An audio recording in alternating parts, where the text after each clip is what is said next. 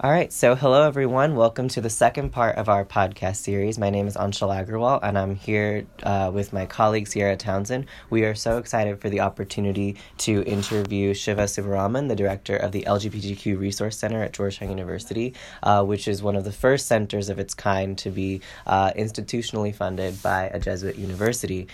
Since she sort of came to Georgetown in 2008, Shiva has established the center's mission and vision, creating countless initiatives and other safe spaces, and basically an overall home for LGBTQ students here at Georgetown. So we greatly admire the activism and work that she does for diversity and equity on this campus, and we're so grateful that she was able to take the time out to speak to us today. So Shiva, thank you so much for your time. Thank you for having me. Great. So I guess our general sort of topic for today is to discuss how the United States government can suppose to make decisions for such a diverse group of people like our population. And a lot of people advocate for a so-called colorblind state. So what do you see as the implications of a colorblind state or the dangers of a colorblind society? I don't think it exists. I think the dangers of a colorblind society is what we're living with now, and historically, right? So I have to locate myself a little bit in this conversation. I came here as a foreign student, as we called it, almost 4 decades ago. And so one of the things that struck me the most as a foreigner is the strength of the democratic processes, not at the higher levels, but actually at the local levels.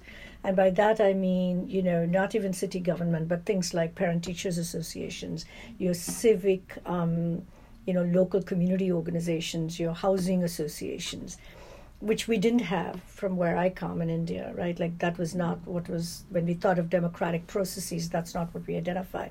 So when I think of all of this, I think what I feel the most has been the significant changes that as this country has become more racially diverse, many of them are not necessarily participating in local governance.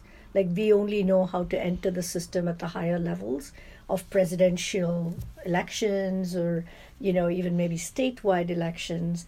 And so I think that's the part of the reason why we are in the situation we are in now.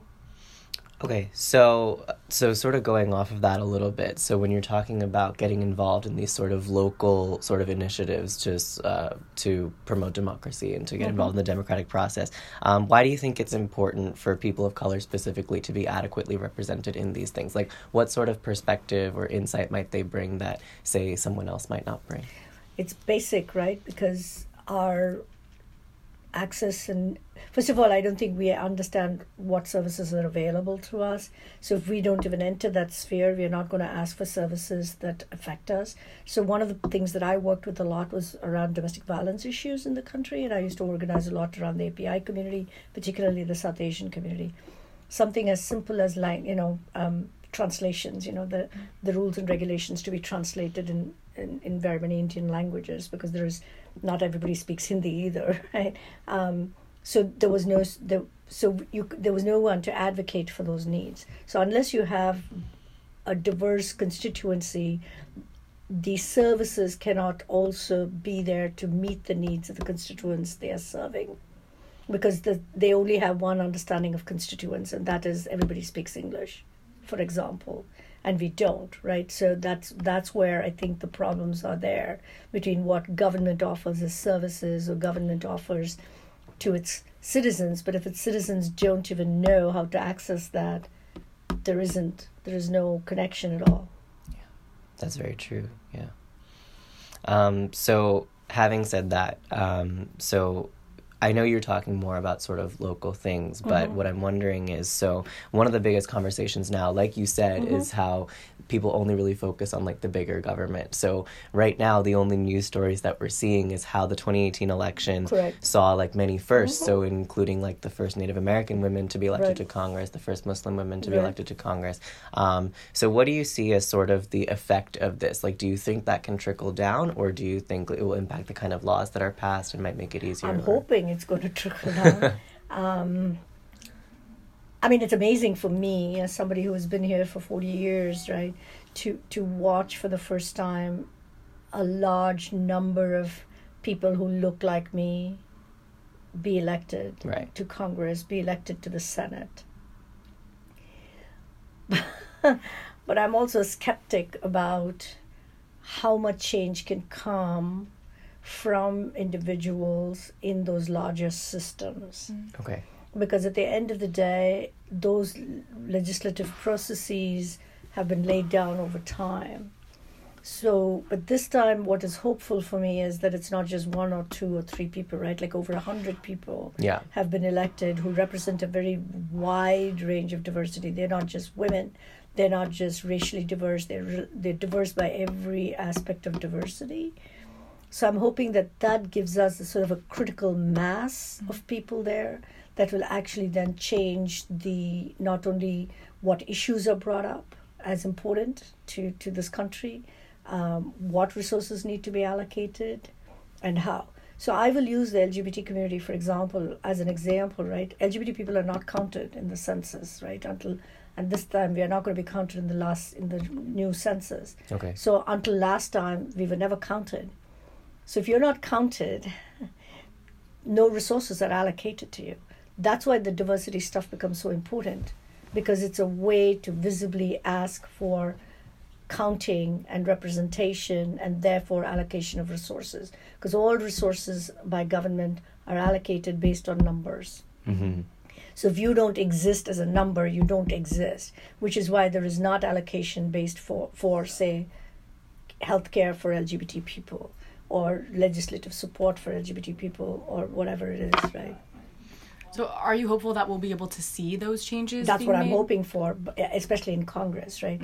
That they are going to then, Cortez, for example, that's what she's doing, right? Like she's bringing not only her personal experience, but she's saying what she's bringing to the table is very specific. She's going to bring agendas that come from her background and experience that were not even seen as an issue before. So those were not even seen as issues, right? Like when we talk about what does Congress care about, it has cared about issues that are predominantly set, issues that affect mostly white, upper class people, Right. that not makes even sense. the poor Yes. of anybody, right? Right. So I guess building off of that, how lawmakers tend to be focused on just those issues that are affecting, the groups that are in power and are most represented. What do you think is the best way for white lawmakers or just white individuals in positions of power to sort of overcome that ignorance to issues that affect people of color and be the most effective allies that they can be? If there is a way. If possible. Right. I actually think it existed before in history, during the civil rights, and then during the abolitionist time, when a lot of white allies did work alongside, African Americans to make change possible. I actually think it has been less possible in the last 30 years. And I actually don't know why. Yeah, I was about to ask that. Like, do why. you think you can pinpoint Because I do something? feel, right, like when I read about the civil rights movement, there were so many white people involved in that, right? And it is arguable that some of the changes would not have even happened if it had not been for their advocacy. Certainly the early abolitionists were all white people up north, right, who fought for the early stuff against, abolishing slavery. Right. Because black people couldn't advocate for themselves. First of all, they were illiterate. They wouldn't have been allowed.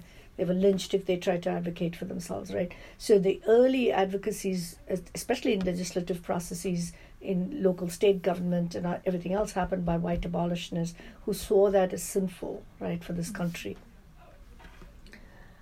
I think we are living, I think as, what they call, you've all heard about white flight, right, when it comes to Right, yeah. neighborhoods. I think it's the same thing here. As the numbers of people of color have grown in visibility and sheer numbers and visibility and power, I think white people have left this flight. So they're not even talking to us, is what I think.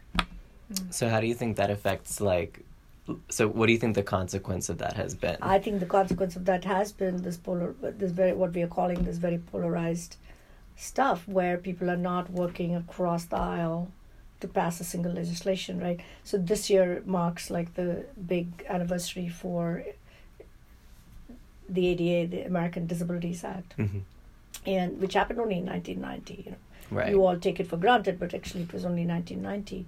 And I was here by then, and then I remember that the early people who fought for it and argued for it, it was a bipartisan bill that was created by the Democrats. It was supported by a lot of the Republicans, and George Bush, who died now, was the one who signed it. Right. I just don't see that happening now about anything.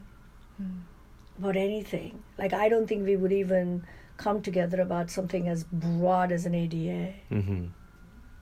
That's Because interesting. everything has become like this. I think part of it is that we are not, I don't even know how to say it. You know, it's like everything has become a lightning rod. And I don't know if it is because everything has become overly politicized too. So people are not seeing how this will benefit everyone, right? Like, one of the largest arguments that was made by the ADA to pass was this will affect generations of people to come. They could prove to people, right, that this would affect rich, the poor, the not so poor, Right. but it will also affect the rich. And, you know, I was listening to an interview earlier yesterday with the guy who drafted the bill, and he was talking about how, you know, George Bush was in a wheelchair this last many years, right? Like, that would not have been possible. Like, no president would have been willing to be visibly in a wheelchair before. And that was interesting to me. Because, you know, Franklin Roosevelt was in a wheelchair. Yeah. But nobody knows that, right? Like, he was always photographed like he was not in a wheelchair. Right. And he pointed out how little stigma there is now that actually George Bush could show up in big public events in a wheelchair, even though he was old, and that's why he was in a wheelchair. Yeah. But he also had Parkinson's, and he could talk about it in a way that I don't think we could have envisioned even 20 years ago.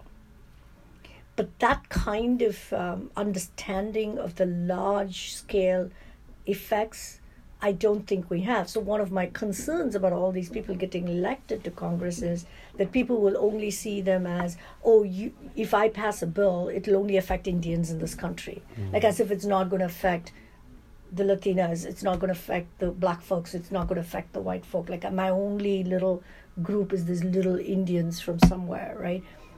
I think we really believe that, and I think that's the problem, as I see it as a lay citizen. Okay. I see that on campus. It's the same politics that plays out on campus. In what way do you see it on campus? Right, you know, like, people think I'm only gay, right?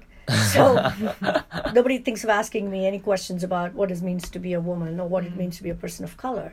Right. So they will invite me only to talk about LGBT issues, right? Like, as if I have no opinions or no thought processes, or even if they're thinking intersectionality, they're only thinking intersectionality around LGBT.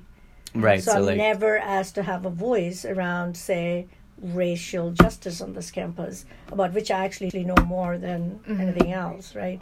Or justice around women or gender equity issues, right? So I think we do this because it's like the kind of question that sometimes students will say, right? Like, I will say, I'll pick on you, right? And they'll say, oh, so do you know, how do you know Sarah? I'll be like, I don't know. I met her, she came for an interview. But she's not gay. Right? The assumption that the only students I know are gay students. Right. And that the only students who seek me out are gay, or potentially gay, as I call it, right? Like, nobody else will have an interest in talking to me. So we do this about everything across the board, I feel. And how do you think we overcome that, if possible. if possible, again? I think we can overcome that only if we stop thinking about people in these narrow identity boxes, right?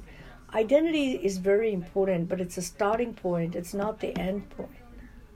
And that's why I'm like hopeful that some of these folks who are coming into the Congress, they will be able to create coalitions and solidarity to create that larger impact, right? Like, they are not good. The people are, and it's also us, right? Like, we can't expect that all the Muslim women up in Congress now are only going to vote for Muslims. Right. But I think there is a sort of a unconscious expectation or conscious expectation of that, like we expected of Obama, right? Like, that he would somehow make major change for African Americans Mm-hmm. just because he was a black president. And he Right. got so criticized for not making changes for black people. Right. And I'm like, but he's everybody's president. He's not just the president for black folks. Right. And yet he got it on both sides, right? Mm-hmm. Because he was not seen as being just for black folks. Even though in his personal moments when Trayvon Martin was killed, or when he went for the shooting in which happened, and he sang Amazing Grace, which was not part of the script, right? He showed how he responded as a black man. Yeah. And then he got criticized for that too, right? So that, I think that's what I worry about in this current political moment, that it's not them. We are putting them in boxes, and we will therefore not allow them to do the larger work Mm-hmm. that we have elected them to do, Okay. because we will hold them narrowly responsible for, why aren't you doing this for Latinas? Why aren't you doing this for Muslims? Why aren't you doing this for Indians? Right.